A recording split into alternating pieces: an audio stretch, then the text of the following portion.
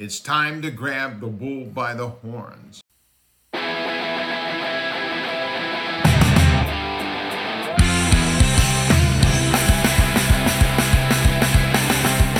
Woo! Welcome. Well, that was exciting. That was an exciting jump in. Did you hear that? I thought you were busy petting my dog, but we're into this now. Oh, I'm petting your dog. Doesn't mean I'm not into it. Welcome to the show. It's Beer and Bullshit, the podcast where we talk about beer and we bullshit a little bit. I'm your host, Ben Johnson. With me, as almost always, I like that. It's an upgrade. Yeah. Part-time co-host. my part-time co-host and occasional friend. That's accurate. Chris Pellerin. How are you, Chris? Doing well, Ben. Yeah, as I mentioned before the pod, a little gas. It's been a busy few days. A little gassed. I thought you were saying a little gassy. Yes, you're a little gassed. I was actually gassy also. That's great. You spent the day outdoors in very poor air quality, I must say. That's why we're in my basement tonight. It rained the whole day though, so my socks were wet 10 minutes into. Oh, that's my dog. I don't know if but Mike picked that up, but my dog's trying to talk to us. He's fired up. It's the witching hour for dogs.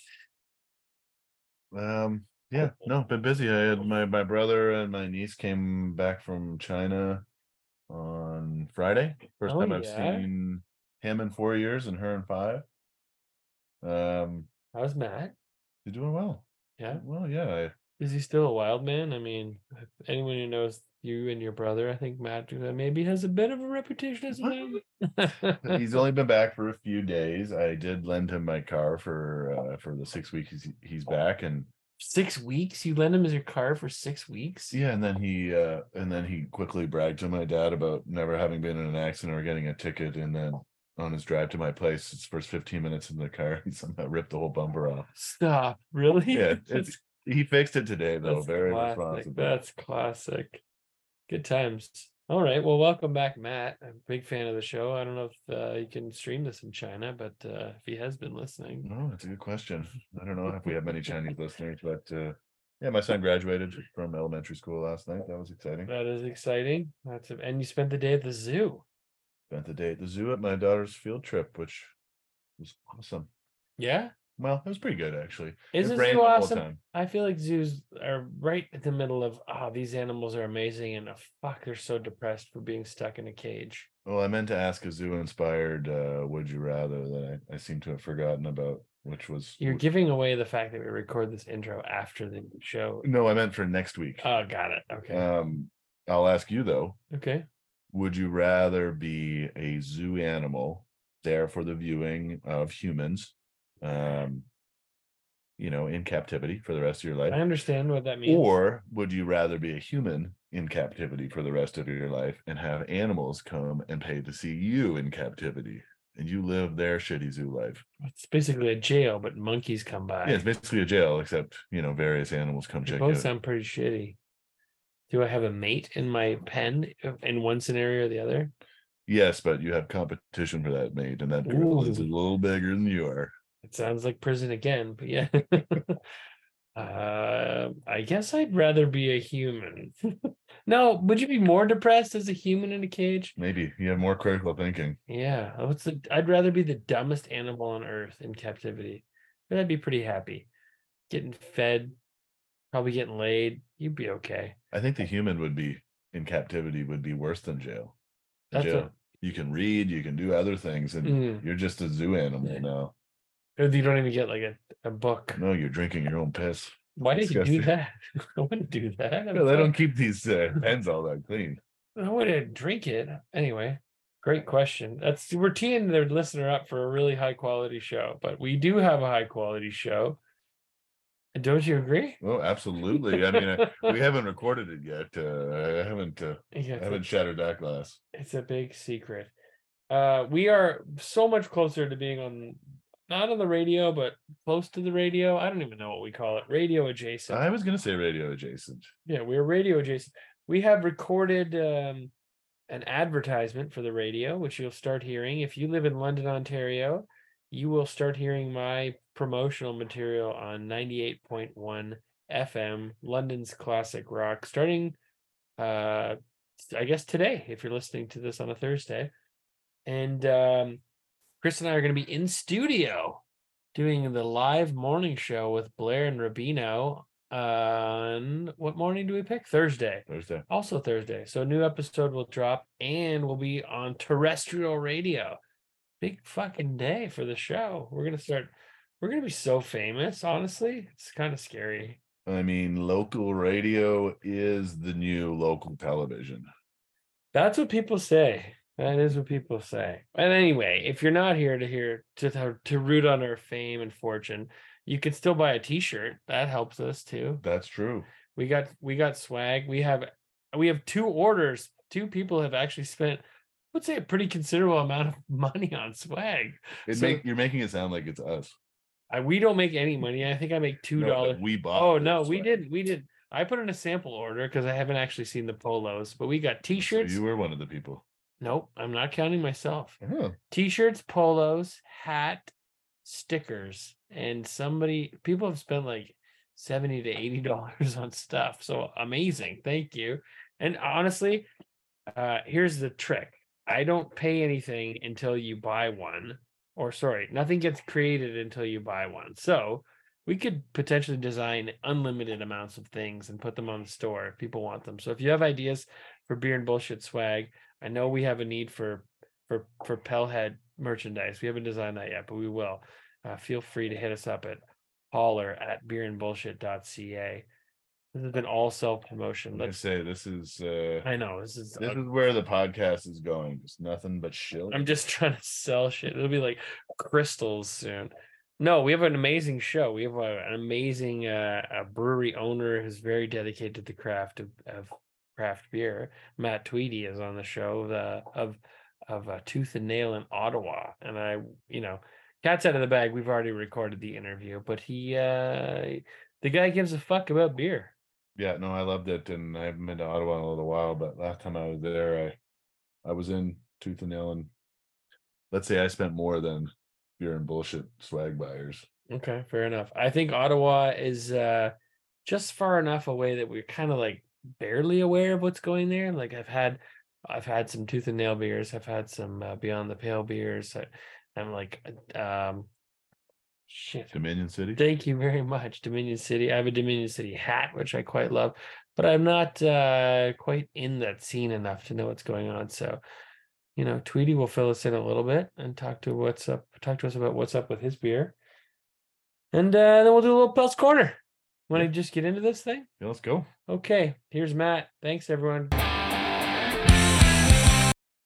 This is I think this is the first time we've spoken and seen each other. We've emailed a few times, but this is it. Yeah.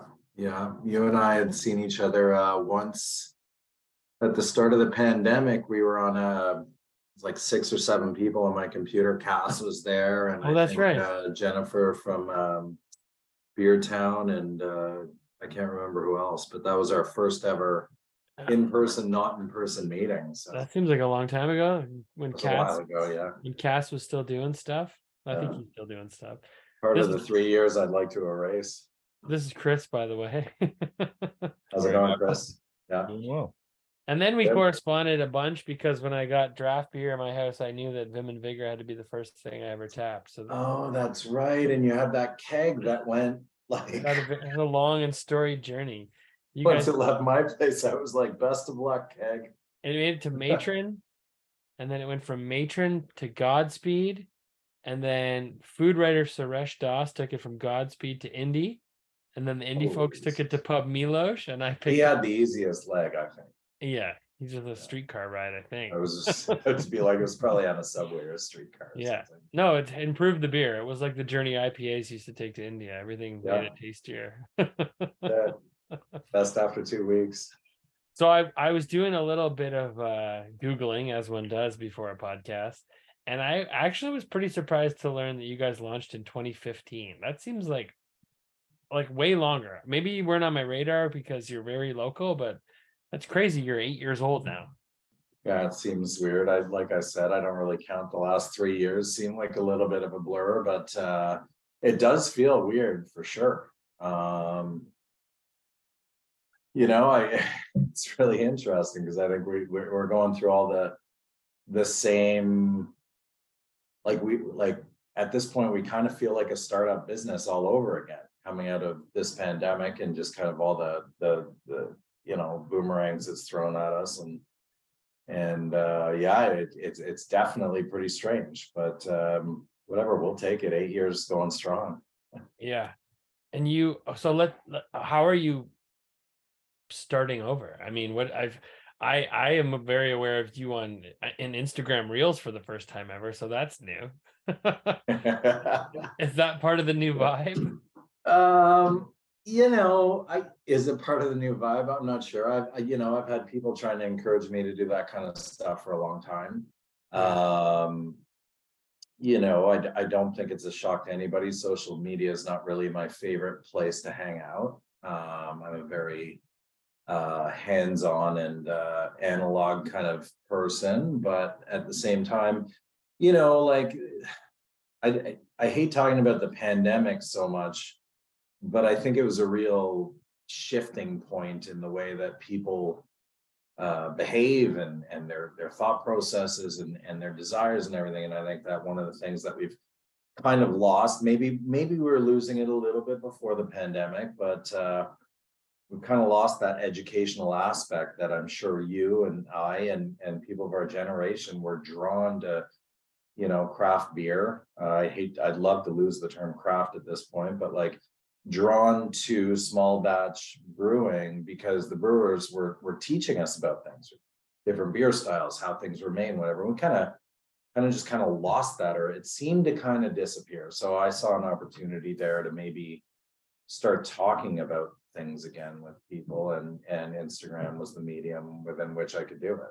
So yeah, it's great. They're like public service announcements, and I always come up here and Ben's talking to other knowledgeable people and I'm like, and I don't know anything that they're talking about. So it's helpful for for the people that really have dropped out of beer school. You had a beer boot camp on the toilet today while I'm looking at the phone. Well, no comment on the location. That may or definitely be true. No, right. So I agree with you. I think there was maybe we went too far with the seriousness about beer, but there was definitely a point where it was like, I remember a lot more conversation about the ingredients, and we had things like people trying to make all Ontario beer, and people gave a shit about that kind of thing. We had conversations about things like, for sure, does terroir exist in beer? And then maybe we went too far, like navel gazy, like a bit like beer nerdy. And then I think we overcorrected. We're like, let's make beer fun. And that took us to like fucking slime beer and stuff. And we went way too far in the fun zone.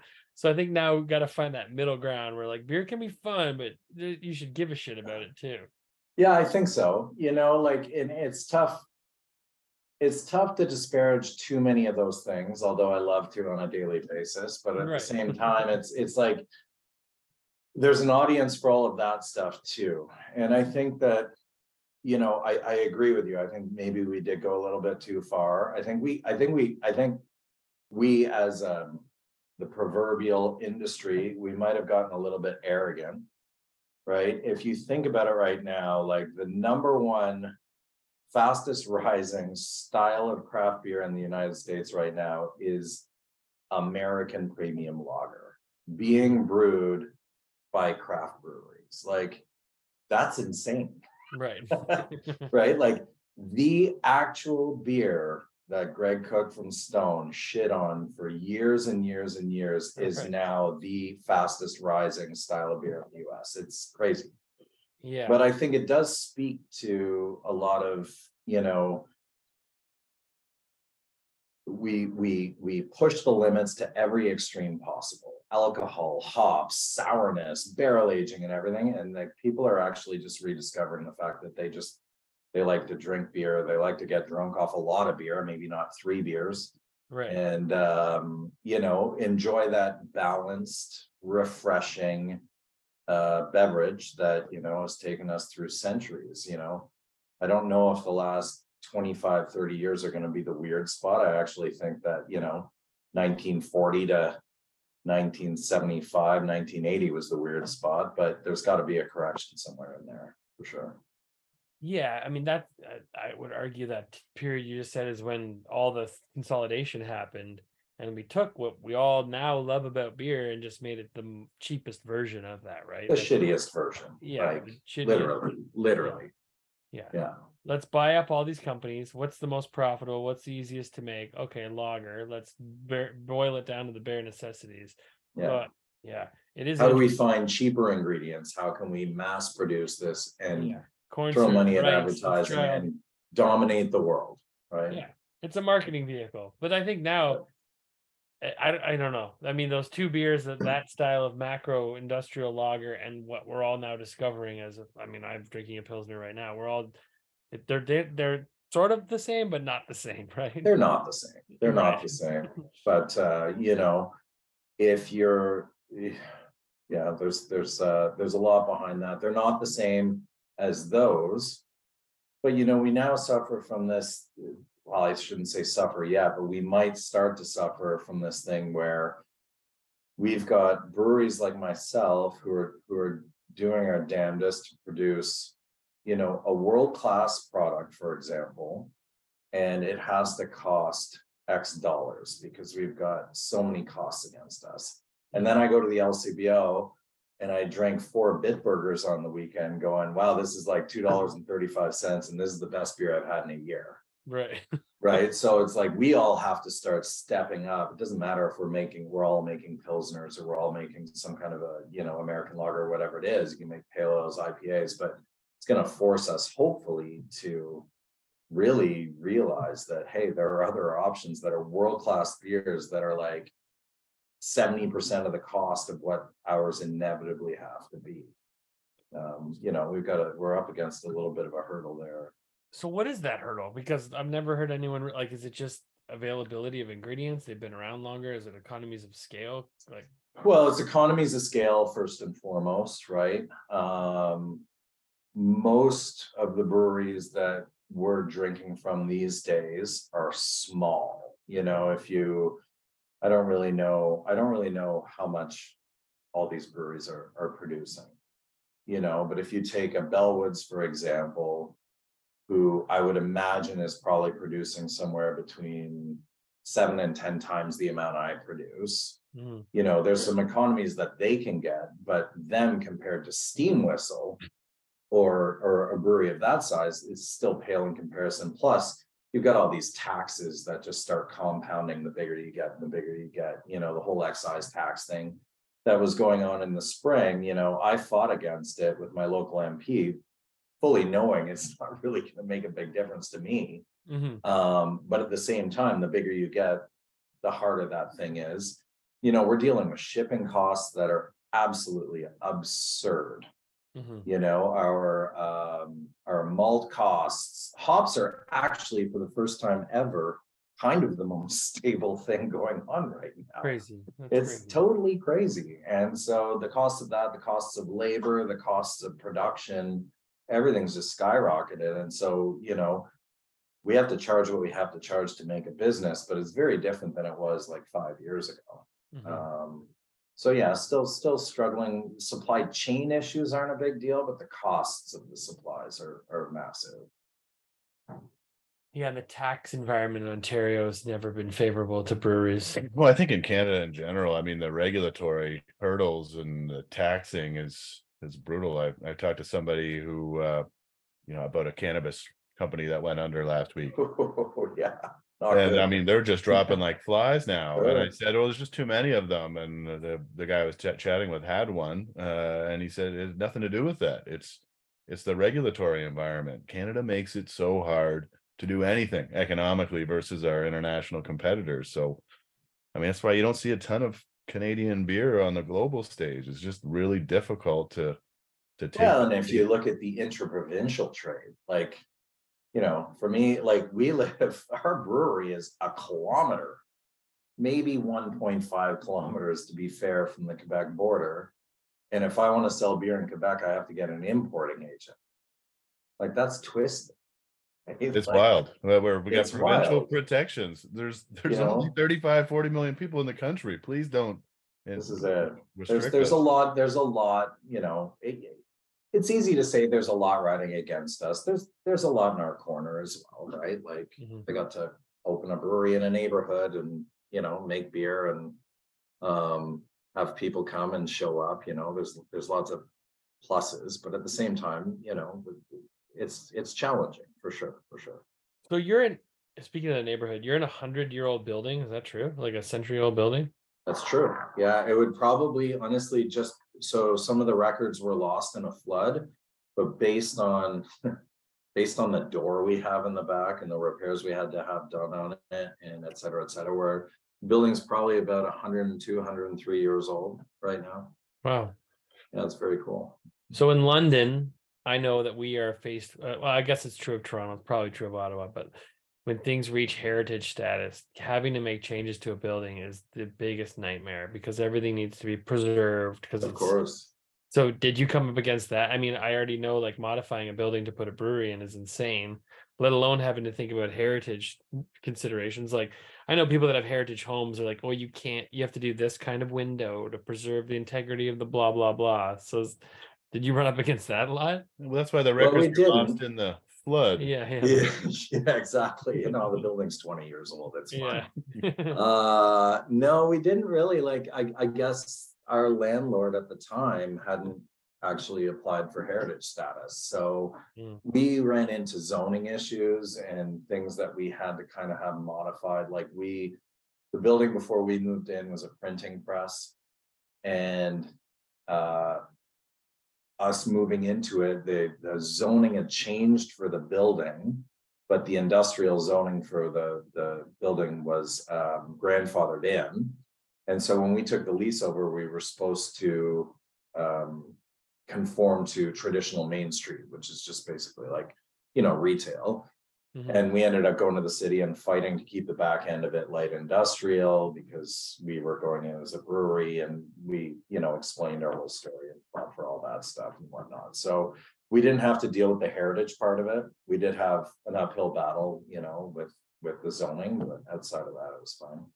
Yeah, well, that's refreshing because in London it's crazy. The municipal government here is not very helpful to small businesses generally. I don't know what is helpful to small businesses right now, but when you find out who that is, let us know. Well, I mean, somewhat related. I saw that Bar Volo had some issues. I mean, obviously, Volo, but they had some issues with their patio because the Toronto folks had said you can't have a patio that they built mid-pandemic. But apparently, it made it to some committee, and they immediately said this is ridiculous, and they actually said it's okay. So yeah, there are occasionally some shining lights. For sure. Okay, I want to talk about your reels, and let's talk about the seriousness of that beer. Is because of the first couple ones, I think you actually said, "What the fuck am I doing?" So like, obviously this is born of a need to, like, I think, like Chris said, it's pretty helpful. I don't think anyone else is doing it. What's the reaction been like? I mean, I envision, like, I think you did hops. Did you, like, are you doing the main ingredients of beer? I'm trying to remember. I watched them yesterday or today, but. Well, I guess we started out by doing just a generic one, trying to explain what the goal was of what this series was going to be. And then we did malt, hops, and yeast. We talked about how important freshness is. We talked about draft beer. I might have missed one or two in there. Yeah, draft. That was one of the first one. That one rung true, especially as someone who's converted fully to home draft. Is so much better. Oh my god, it is. It's just so much better. But you've got all these people who have spent time in shitty bars or drinking, whatever they're drinking, and they're always like, I can't drink draft beer. And I have friends, I'll go out with them, and they're like, I can't have draft. And I'm like, you're out of your mind. Like, that's the pinnacle of what you should experience. Yeah. But because of whatever experience they had, right? Like, it's a no-go from now on. So I'd like people to kind of revisit that, give it another try, scrutinize where they're drinking, first of all. Totally. Scrutinize how much they're drinking. Like, oh man, I had like 22 pints last night and it really gave me a headache. No kidding. Yeah. Right? There's a couple. It wasn't the draft lines. That wasn't the draft line. Well, no, I mean, Chris and I, we both went away to university, or sorry, no, Chris went away to university and then I did. I stayed here, but we spent a lot of time prior to that drinking in bars in London. And I think that was a pretty common refrain, like draft fucks me up, draft gives me a headache. But we were drinking in shitty, student bars, like drinking $4 pitchers of blue. Like, what right. are you gonna? Or like, we were drinking at the Steeps, which is one of the oldest bars the oldest bar in London, if not Canada, and they are notoriously filthy draft lines. If anyone's listening from the Seeps, I apologize. Maybe it's changed. But like I remember people like, oh, they were in fucking bleach to the draft line. Like it was awful. And you just like, it's $8 pitchers. Who cares? Like never bothered me. I was going draft no matter what. Even at Peel Pub, after they had their draft recycling schedule. Or we had a Peel Pub in Ottawa. Yeah, I drank at Peel Pub. Do you remember when they got in trouble for taking all the beers that people left on the table and then running them back through and selling them again? So Peel Pub got in trouble for that. But before that, I used to go over to what's now Gatineau, but Hull, over on the other side in Quebec. And the drinking age was 18. And we'd go over with our brother's fake ID or whatever. It was 16 or 17. And there was a bar there that used to serve 5-cent glasses of beer. And they got fully shut down for recycling beer as well. Like, there's some. I mean, for 5 cents, what do you expect? I guess. Well, just give real ones for the first 6, and then might be into that. Yeah, might be into that. Yeah. Yeah. So, anyways, yeah. To answer your question, I mean, the reels just spawned from this idea that there's a way to start connecting people back to local beer and try to give them a little bit of.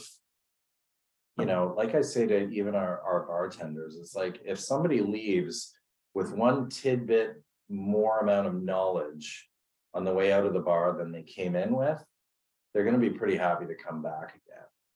And I see that as like an industry-wide thing. If we can just give people just a little bit of education, a little bit of knowledge, because when I first got into beer, which is, I've been into beer for a long time, but when I took it seriously, I started working at Beer Bistro in Toronto. It was probably about 2006, 2007. Okay. And I fell in love with Brooklyn Brewery and Dogfish Head and all these brews because these guys would just, and girls at New Belgium, they were just teaching us like constantly. It was just this constant education and the ability to learn about where your flavors were coming from. It just hit so hard. And I just noticed, I took a look around going, this doesn't seem to be happening as much anymore.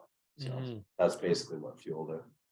Yeah, I totally am in the same boat. I actually came to beer through writing first because I'm like, I like beer, I like writing. Someone was looking for a beer writer, and I wasn't a beer aficionado by any means, but when I started talking to people, I talked to Ian McCustra, I talked to Lackey, I talked to Brock Shepard back in the Kensington Brewing early days, and you're like, these guys are fucking serious, and they actually passionate. Yes, and you're like, why would you drink something different when you know that there's people like this behind the product? So one of my questions for you was going to be like, do consumers actually give a shit? Like, you know what I mean?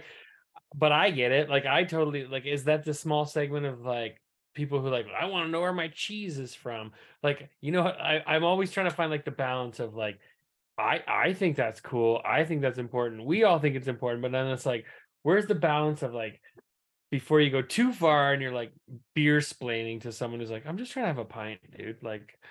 Yeah, I mean, that's there's a tough line there to draw. I think to answer your question directly is that I'm some people give a shit and they're probably worth talking to because they're probably going to be the ones to spend an extra, a couple of bucks on your 6-pack and really engage with you and follow you and be into what it is that you're doing and what it is that you're passionate about. Is everybody that way? No.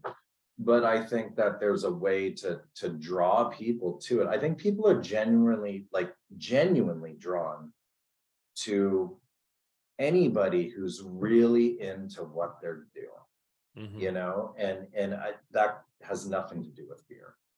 I mean, think about the music artists you're into, right? Think about anybody that you really appreciate, follow, pay attention to. The reason that you pay attention to them because they are super into what they're doing, I think. Yeah. And so if we as brewers can can do that, then like I think the one thing we suffer from is I think we've lost some people along the way.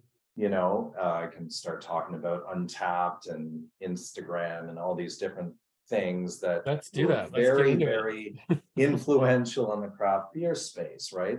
And Untapped was this really weird thing. And I mean, I say was, I know it's still going on, but like in our bar, like we don't see it happening anymore. People used to come in droves and order all of these tasters and get on their phones, and then they'd be gone. Like people are coming in and drinking pints now. It's a very different landscape than it was like 5 years ago. Mm-hmm. And I think that, you know, it drew people in. People got fascinated with, like you were talking about, the wacky styles and the wacky flavors and all this stuff. But as people kind of come back around and are just looking for great tasting beer that they can enjoy and be social with, we're starting to lose some of the Untapped style people. But at the same time, they're not necessarily worth losing, right? They're probably worth educating. They're probably worth grabbing and being like, hey, we actually have something really good here to offer. It might be a 3 out of 5 on the you know, Pilsner side of things when your Imperial Stout's a 5 out of 5, but it doesn't mean you're gonna like it any less. Right. And you might as well come in and you know, join us along for the ride. And why don't I explain to you why this tastes the way it does? Yeah. You know, I just think there's coming out of the pandemic, honestly, I think we've got the biggest opportunity ever right now to win some people back and even bring some people over who have never really been craft friendly, so to speak. I was going to ask, you're talking about the growth of the American lager. You think that is not the growth, I guess, well, sort of the craft American lager. Is that more discerning beer drinkers that are learning what they like more and kind of going back to a macro style from when they first started beer, or is that kind of winning new people as an entry point into craft beer? What do you think? I don't know. It's an awesome question, actually. It's one of the best questions I've been asked in a long time. I don't know the answer to that. You know, is it all of us total geeks that have exploded our taste buds in every direction and are kind of coming back to just like, oh, right, this is why this style of beer won the world over? Or is it people who drink Budweiser on the regular that are like, whoa, this is like a Budweiser, but the flavors are a little brighter, a little more amplified. You know, it's a little more crisp, a little more refreshing. I have no idea. Both of those people are Ben. Yeah. I was gonna say, I feel like it is both. I feel like there's a generation that's been like, I grew up on this beer, but I actually care about where my shit comes from now. This tastes familiar to me.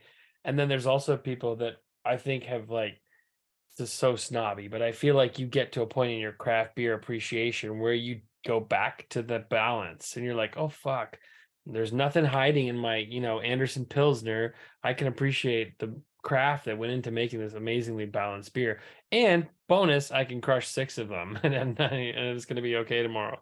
Yeah, I mean, I think that is, if I had to make a prediction, that would be like the majority of it. Mm-hmm. But I do think that, you know, like in my life anyways, I witnessed people being like, oh, like I drink Bud Light all the time, but this tastes awesome because it's not like the one thing that, and I got to be careful saying this, but it's almost like India Pale Ale is starting to ruin a little bit of our industry in some ways, because it's actually very polarizing in terms of its flavors. You know, I love India Pale Ale. I'm actually starting to appreciate it all over again. But it's a big beer, right? And so there was a while there where it's like, well, you don't like this IPA, like you obviously don't like craft beer, or like whatever the case is, right? It was a little bit crazy. And if you look at the hazy styles, you know, they're almost creating the macro lager of the 70s all over again, because let's be honest, there's a degree of quality that you might be able to discern between brewery and brewery, but they all taste the same. I mean, you know, they all have the same mouthfeel, they all have the same tropical fruit notes, and you can sub hop A, B, C, or D into your new version of it every month and sell it like crazy. But it essentially is the same flavor going across the board. And so when you take those IPAs and if you don't like that style, you're instantly like, well, that's craft beer. So I guess I'm not part of the craft beer crowd. I don't really like it as much. I'm going to go back to, you know, what I used to drink. Exactly. And so the fact that some of these, you know, I'll just call it American classic lager or whatever you want to call these different, more drinkable beer styles coming up, it's actually, we have such an opportunity to connect with so many more people that just really weren't part of the IPA craze in the first place. Yeah, I think you're bang on. There's a lot of people that treat IPA as craft, as one and the same. It's clean, without a doubt, not facial tissue. It's yeah, it's kind of a punchline for like hipsters that drink IPA that are snobs. It's like the, oh, you're an IPA guy. It's like, whoa. It's got to be the right kind of IPA though. Yeah. Yeah, I think the hazy monoculture is a whole different story that we've taken it to, like, it's the new, like, I don't know, bro beer. Like, it's like, I don't know. It's not like, it's like a gateway beer, but then it's like, I don't know, it's like the pursuit of all things hazy. I want the next hype hazy beer. I don't get it. I don't know. I mean, that's where, you know, you start to get into the influence of most likely Instagram for the most part. Which I also don't get, because I think a hazy beer looks like shit. I've seen beer that looks fucking gray. I'm like, why? Like, well, those are the really bad ones. Yeah. You see a nice whirlpool of what could be like earwax in there. I just look at that. But look at that. Look at that beer. I can see right through it. That's so nice and beautiful. I don't know. There's an attractive nature to the fact that Instagram really gave people the opportunity to put together a photo booth, and now you've got this glass in a beautiful glass looking a little bit like orange juice with fresh pineapples laid out behind it, maybe some kiwis on the side and some roses in the background. I'm not being facetious. Like who are you following on Instagram? Is this the video you recorded today? I can't wait for that. This is today's video. Yeah. But honestly, it gave people the opportunity to pay more attention to how well the photograph was done than actually what's in the glass. Right. And it created a huge following. Now, I'll be the first to say hazy IPA is not my favorite style of beer. At the same time, when done very well, it can be super enjoyable. My gripe with it is that if you present somebody an IPA today that isn't hazy, you know, people don't believe it's an India Pale Ale. Or God forbid it's a little bitter. Like, oh no. It's kind of crazy, you know? And so that's where I kind of get a little bit miffed about it. But there's lots of, if it's got tons of hops in it, you can throw IPA at it and it's probably accurate, but you've got white IPA, black IPA, brown IPA, West Coast, East Coast, North Coast, South Coast. Like it almost should just, there should be beer, and then there should be IPA, should be a separate drink almost. You know? An entirely different beverage category at the LCBO now. Yes. So, I mean, you talk about, like, I think you're obviously a very serious beer person, but like, I would think that the styles you make and the styles you excel at making would be very approachable to almost anyone. Like, I don't know anyone who wouldn't crush a Vim and Vigor, for example. So, like, what is the differentiator for your brewery? Like, what makes you different? I guess the Ottawa's got a lot of beer now. Who's coming to your spot as opposed to, I don't know. I don't even know geographically if you're close to, like, Beyond the Pale, for example. Like, we're about 2.5 blocks away. Okay, there you go. Yeah. So literally, why would they? The close guys. I'm sure you're friendly with them, but like, why would they choose you over them? For example, what is the thing that makes you unique? Well, I mean, when it comes to different Ottawa breweries, the funny thing is I keep saying, like, since COVID, we're all very much more competitive than we ever have been. I think the marketplace is shrinking a little bit, and so you can shit on Beyond the Pale if you want to. I'm just saying if no, I'm just kidding. I'm just they're kidding. really good buddies of mine. Yeah. Like we hang out. It's cool. But our businesses are very different businesses, right? And I think all the Ottawa breweries, like we have different businesses, we have different you know, the first time I ever got interviewed about what makes us different, I think I'd been open for like a week and I had no idea. So I was like, well, I don't have a beard. I think that beyond that, it's like, you know, when I started brewing beers at Tooth and Nail, I started brewing from the standpoint of like, well, what's the point in trying to brew something super complex when I don't really know my brewing system? So I'm going to start with a pale ale. And I knew I always wanted to brew a Pilsner, and I came from King Brewery background where we did nothing but lagers, and I wanted to make my own version of what we were brewing back then, and you know, a stout and an IPA. And I just kind of wanted to do some of these classic styles so I could figure out the brewing system and figure out the balance of recipes. And through that, we started to get a lot of feedback that like, oh wow, we really like the fact that you're doing some of these kind of stripped down styles. You know, if I approach a recipe, I kind of look at it from the point of view, I might start with 5 malts and see if I can get it down to 2 after a while. Maybe 5 hops, get it down to 2 or 3. So I try and strip these things down so it can give it balance and drinkability. And I think from day one, the only thing I cared about was balance, drinkability, good body, good carbonation, just putting into the glass a cohesive product that kind of hit all the right buttons. And so I looked at each brand from that point of view. And when I was doing that, it was during this whole, you know, everyone's taking pictures of pineapples and all these things. And it actually, without trying, it made us different from what everybody else was doing. And I just continued to do that stuff because I enjoyed the beers that we were making and, you know, kind of have followed that path. So after about 6 months or a year, we were being, that's the brewery that brews beer to style, which really kind of got my goat, because I was like, because like we've got, you know, a beer like Discretion, it's a 3.5% table beer with 9 different dried fruits and berries and 4 different flowers. And it was dreamed up through sitting at a table, trying all these different things out of a pitcher of water and making teas, and like it had nothing to do with anything having to do with style. Right. And we produced a number of beers like that over the years, but I don't know, people are allowed to think of us whatever they want. And I just want to make beers that are highly, highly drinkable and have a great degree of balance. It's really kind of all I care about. I think that's how I would describe your brewery. So you're doing it. Oh, good. Thanks. So we haven't really talked about your path. You worked at Beer Bistro, you worked at King. Yeah. Where else have you been?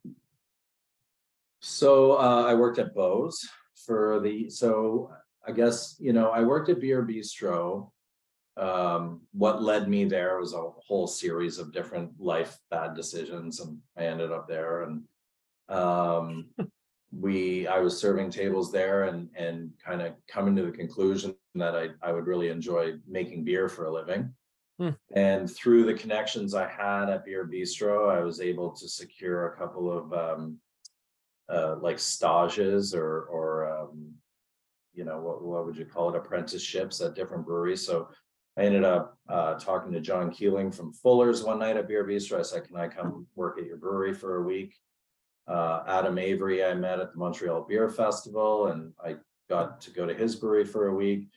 Brian Morin, who ran Beer Bistro at the time, was at Cantillon, said, I got this kid who wants to learn to make beer. Would you take him for a week? So I brewed at all those, I didn't brew, I shadowed at all those different breweries and came away from that going, this is absolutely what I want to do for a living. So I applied to brewing school and got in at the American Brewers Guild in Vermont.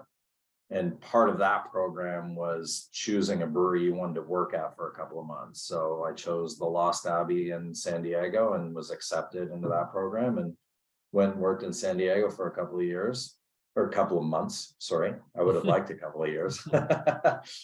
And then came back, and it was like time to find a job. So I got some part-time work working at Duggan's Brew Pub on Victoria Street. You worked at Duggan's on Victoria? I had no idea. I kind of worked there, I think. That was a good experience. And then I got offered a job at King. And King had just been purchased by beer barons who were bringing in Weinsteffen from Germany. And my now wife, Dana, was working or buying Weinsteffen for Beer Bistro and hooked me up with this interview. And I got the job up there. I worked there for 2.5 years and decided I wanted to open Tooth and Nail. So I quit that job, went and worked at Bar Volo for the summer as a bartender while we had our firstborn, our daughter, and made the decision to move to Ottawa to open Tooth and Nail. And during the year that we were trying to get together, Steve Beauchesne offered me a job under a handshake deal that I'd be there for a year and build my brewery. So that's my entire brewing past. You got a lot. You got a lot of everything. I mean, yeah. Well, that was the goal. I wanted to dip my toes in a lot of things before deciding. It's pretty good. That's a pretty good education in beer. It was pretty awesome. Yeah. Fuck yeah, Beer Bistro. You got Bo's in there. I mean, working for Duggan, that would be crazy. It's good. Get a little bit of everything. If you ask him, Mike Duggan's got a ton of knowledge to pass on. Well, the couple times I've talked to him, he's taken credit for half the beer on the LCBO shelves. So he's an interesting guy for sure. He might be half right. I'm not sure. Yeah, that's crazy. I didn't realize you had such a storied background. Yeah. I worked towards it. I kind of there's this moment where I was on a patio in the summer with a friend of mine, and I was moaning about how I didn't know what to do with my life. And the famous line is, he was like, well, you're really good at skiing and you know a lot about beer. And he's like, well, the skiing thing didn't work out for you, so you might as well get into brewing. And it was the light bulb moment. It was just like, absolutely, that's exactly what I'm like tailor-made to do. So did you give up skiing? No, I still ski a lot. Just not competitively. Well, so we talked about the resurgence, or the fastest growing segment is American craft lager. I think in Ontario we've really seen a resurgence in European lagers, and I think you're partly to blame / credit for that. I feel like, well, I'd like to take credit rather than blame, but yeah, no, it's a good thing. It's a great thing. But I think like I have seen, like, I know you and Bim, and like you hang out with Milos and Hancock's hanging around. You guys have done trips to Czech Republic, and like it's trickled out. Like I mean, I don't know if it's directly related, but like there's a brewery in St. Clair West in Toronto that seems to be their vibe too. But like I don't know that would have happened if you guys. That's True History. Yeah. But like I haven't had their beer. I hear their beers are awesome though. They're gonna be like, we never even heard of Tweedy. We did it because we love it. But I feel like you and Bim, I feel like you guys have been just the passion. Like I can see it. Like I know you guys. I know some of you very well. I know the rest of you like on the internet. But like you're clearly super passionate about European style lagers and the craftsmanship that goes into that. And I honestly think it's contagious. Like it's catching on in Ontario more than American style lagers. I think we're seeing European lagers, and I think you're part of that. Good. I think you're probably seeing more Czech styles, or I'm seeing more Czech styles. Like I think that Bim might be a little more contagious than me, but well, you guys are. You guys are all feeding off each other. I think it's like a friendship. I mean, there's a degree of that, sure. Yeah. I mean, like if I had to speak about him personally, he's we've become very close friends, but he his honestly, I can't even exaggerate. His passion keeps me on my toes. I think there's a lot to credit there for sure. Yeah, I'm just happy to see more of that happening, and we've done a couple of festivals this summer. I've managed to get a few more beers in my hands from other breweries in the last year or so. Beer starts showing up at our doorstep all of a sudden when people can travel and see each other and do all that. And I'm pretty encouraged by the quality of the lagers coming out. Nice. I'm all for it. Yeah, for sure. I think there's some other styles to be explored within that realm, that could, kind of have their heyday. But yeah, I don't know. It seems weird to have someone say you're credited with it, but that or blamed. Yeah, I don't think it's a bad. Blame's the wrong sounds word. Better all of a sudden. Can I request a new video from you? Sure. Oh yeah. I'd like to learn more about the differences between Czech, American, German, Mexican lagers, like Chinese. Well, the Chinese lager, I experienced a lot of that when I lived in China, and it would be closest to that macro American brew of anything else that I've. You don't want to go there again? Yeah, I'll see what I can put together about that for sure. I thought you were going to do the main ingredients. I was waiting for the water one, but maybe that's too boring. That's a tough one to catch people. Yeah. I will say that we're lucky in Ottawa with the water that we have. I can use city tap water, and it works out pretty well for them and so. Okay, well, we're gonna throw to. I don't know if you ever listened to this show. We're gonna throw to Pell's Corner, where I let Chris do whatever he wants for a minute. But before we do, I have two related questions. I want to know. I'm not gonna say what's next in the industry because who the fuck knows. But I want to know what's next for you. Yeah. And also, I know that Vim and Vigor is rolling out to LCBOs, but you're huge on fresh, you're huge on local. Yeah. Am I going to see Vim and Vigor in my LCBO, and how are you going to make sure it's fresh? So those are my two related questions. What's next, and how am I getting fresh Vim and Vigor to London, Ontario? What order do you want those answers? I don't know. You go ahead. What's next? Okay, so two things that are being released. So tomorrow, I believe, we're releasing our collaboration with Barvolo. It's called Gusto. It's called Gusto Birra di Giardino. So it's like a beer garden beer. It's an Italian-inspired beer, which is like, we actually use the lager yeast fermented at ale temperatures. And it's highly hopped with continental hops, and it came out very herbaceous, very like, I don't know, I continue to say it reminds me of like when the Italian craft brew revolution happened, and all these Italian beers were so like unique and unto themselves, but inspired by Belgium and inspired by all these things. It's kind of like that, but it's 4.4% alcohol. It's very drinkable and has a firm bitterness on it. So that's exciting because where are we going to get that? I think Milos just bought some actually. Okay, perfect. I think. Sorry if you didn't, Milos. You will. My cousin's husband's going to buy some soon in a week when he comes this way, so he can deliver it to me also. Perfect. Yeah, it'll be at all the Volos. Okay. But that one's actually, I don't do a lot of collaborations, and that one's pretty meaningful because of my history with the Morana family. So that's pretty cool. We've got a beer coming out in July called Breeze Hill Rosé, which we did one time before, and it's actually us trying to make a rosé champagne out of beer. So we use the Brut IPA technology, but it's not an IPA. So we dried the beer out. It's highly carbonated, and it's aged on strawberries, raspberries, and hibiscus to give it that rosé flavor. So those are just beer things. Where's that one?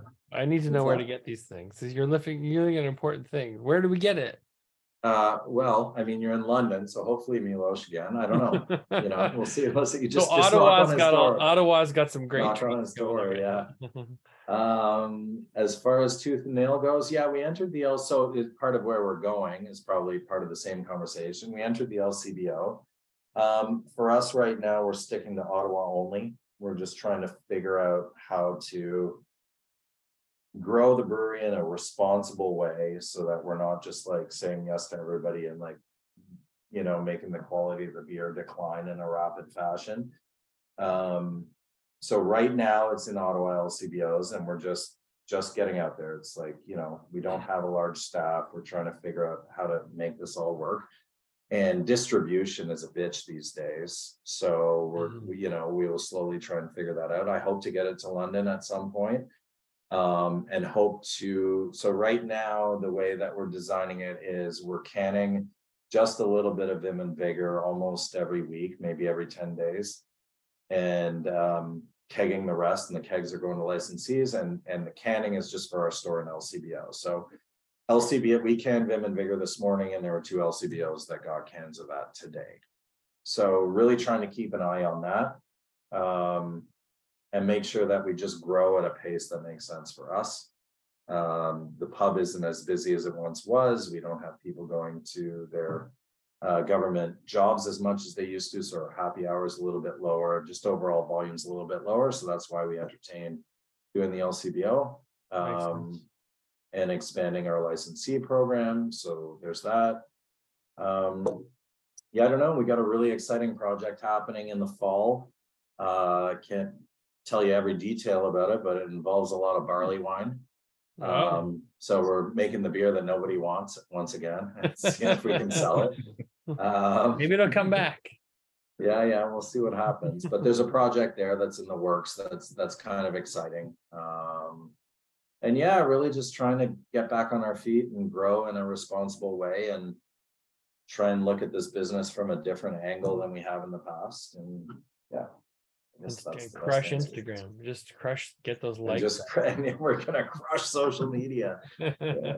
If you listen to the show going forward, you'll hear me just completely steal stuff from you so I can sound intelligent as I lead up to a question or something. Please do. Yeah. Pass it on. All right. Speaking of you dominating the show, this is normally where we play our theme music, but I haven't got it queued up. I'll edit it in here. We can pretend it's playing now. All right, we're now in Pell's Corner. I hope it's Eye of the Tiger.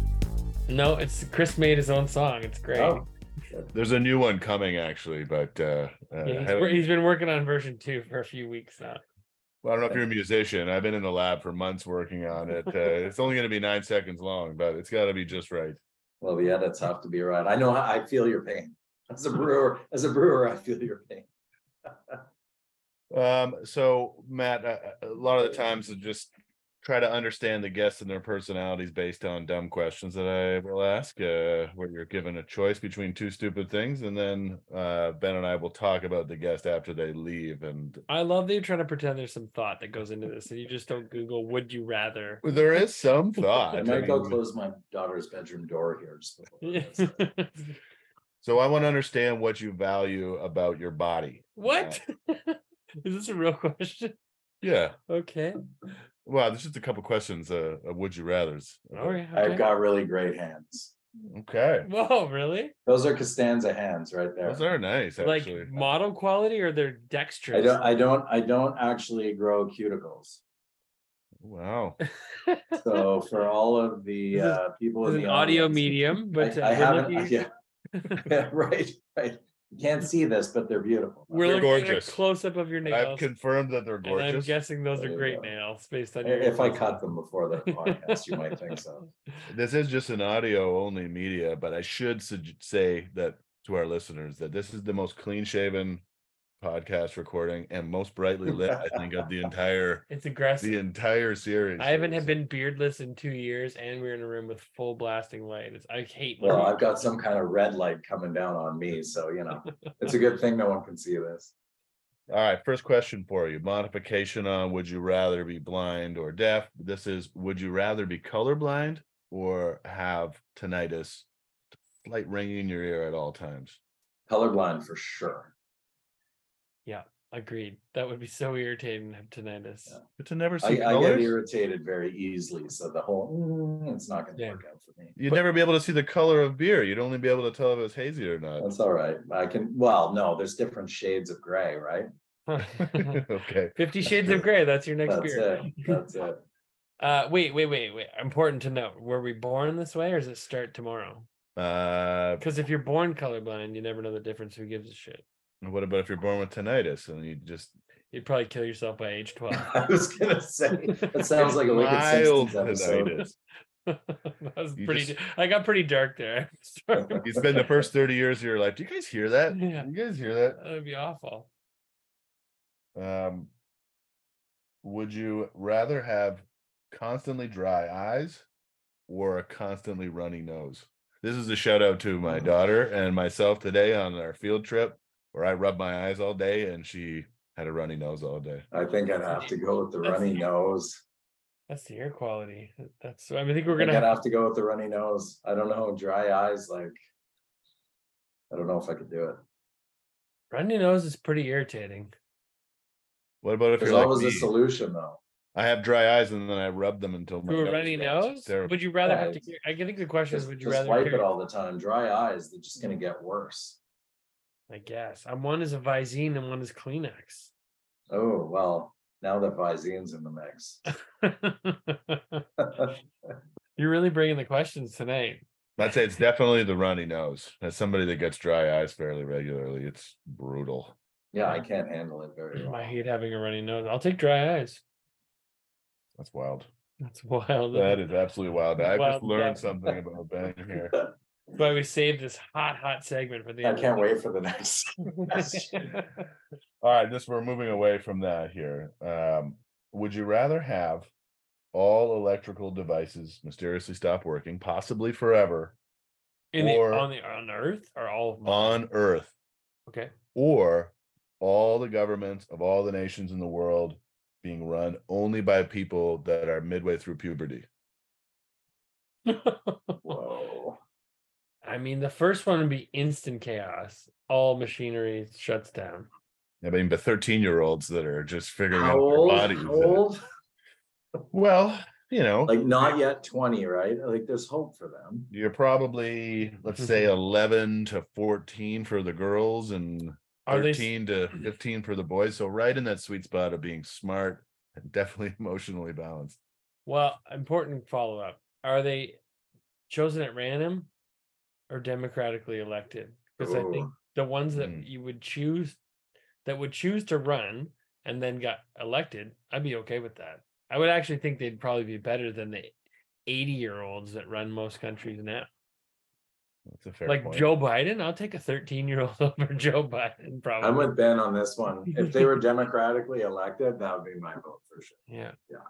A 13-year-old dictator because of like his dad was the dictator before him, not so much. Well, But we have that. We have that in some nations. Yeah, that's fair, I guess. I was gonna say, what's the give back on the electronic devices? That would be a huge. Well, I mean, it just depends, right? Like electronic devices it's a broad category. Like everyone with a pacemaker dead instantly. like We still have radios and toasters, nothing else. nothing else. I'd probably go with that one actually. Radios. I think we could all do without the bullshit that we currently have. What about your new Instagram thing, Yeah, man? I don't know. And Maybe if you throw the toaster into the bathtub, we all know what the outcome is. Worst case scenario, you you can get throw the your choice toaster in the there. bathtub. That's it. I mean, I don't want to say that the video piece of your videos is not the educational part there, but if you were doing that in a strictly audio form, I would It's still not a comfortable thing for me to do. I'm becoming more comfortable with it, but I you know, like if that didn't exist, I would be okay. I think you're right. Okay, let's do one more and wrap this thing up. All right, here we go. Make it a big one. Make it a good one. Would you rather wake up as a new random person every year and have full control of them for the whole year, or once a week spend a day inside a stranger without having any control of them? Whoa. I'd be the new person every week. No, you're Every year. Just randomly experience a person's day and just being You're just like a spectator. a spectator for a day, once a week with somebody new, or you get to live that person's life for a year. No, the new person. Yeah, it's less of a commitment. The first one. It's way less of a commitment. Complicated. But I'd like to experience different people and the way they see the world. Yeah, that would be better. My first instinct was to go with be a different person, but like you'd spend a year developing relationships and then you'd be done forever. That would be really frustrating. It's a romantic comedy where the romance never gets met. I only got 2 days left in the year. What are you talking about? We've been friends for years. Do you jump in? Yeah, do you jump into someone's life midlife? I think so. Picture like a a change up or Quantum Leap. one of those movies, Freaky Friday sort of thing. As an afterlife option, Quantum Leap. That would be great. Quantum Leap was a way better. Yeah. If that was like what happens to you when you die, that would be great. You spend a year being someone and then you flip it and you're like, oh shit, this guy's shagging a model, and that's your year, and then you're like, oh, I think that'd be pretty good. But no, if I had to do it now, I would just choose the 1 day a week too. Yeah, that'd be interesting because you'd get to see that whole day. 1 day a week, but you just experience. You can't control it. You get to see people in their most basest instincts for that 1 day, though. That would be a little bit disturbing sometimes. Yeah. He seems like a nice guy. Closes the bathroom door. Oh, Jesus. What did I sign up for? Yeah. He's like, I took the day off work to just masturbate all day. You're like, fuck me, get me out of here. It was just supposed to be an allusion to stuff like that, man. I got specific with it. I always do. But you haven't seen. I'm going to contemplate this very question for the next 2 days. I'll get back to you. Yeah. Or what if it's a guy with insanely dry eyes? You guys would be fucked. Well, I'd just rub them until my nose was running, and then I'd be happy. All right, man. Well, thank you for your time and indulging us in Simpel's Corner. It's been lovely. Thanks for having me. We will look forward to the breakdown of different loggers and the in-depth water Instagram reel. Yeah. I'll make sure that one's like 8 minutes long. Just talk about calcium and water hardness for like half an hour. So water comes from residual alkalinity for anybody who cares. Here you go. I'm into it. I got that one guy hanging on for the 8th minute going, I think I got this. Jordan St. John will watch the whole thing. All right. Jordan. Well, thanks, man. All right. Thanks, guys. Good chat with you. See you soon. Yeah. Bye.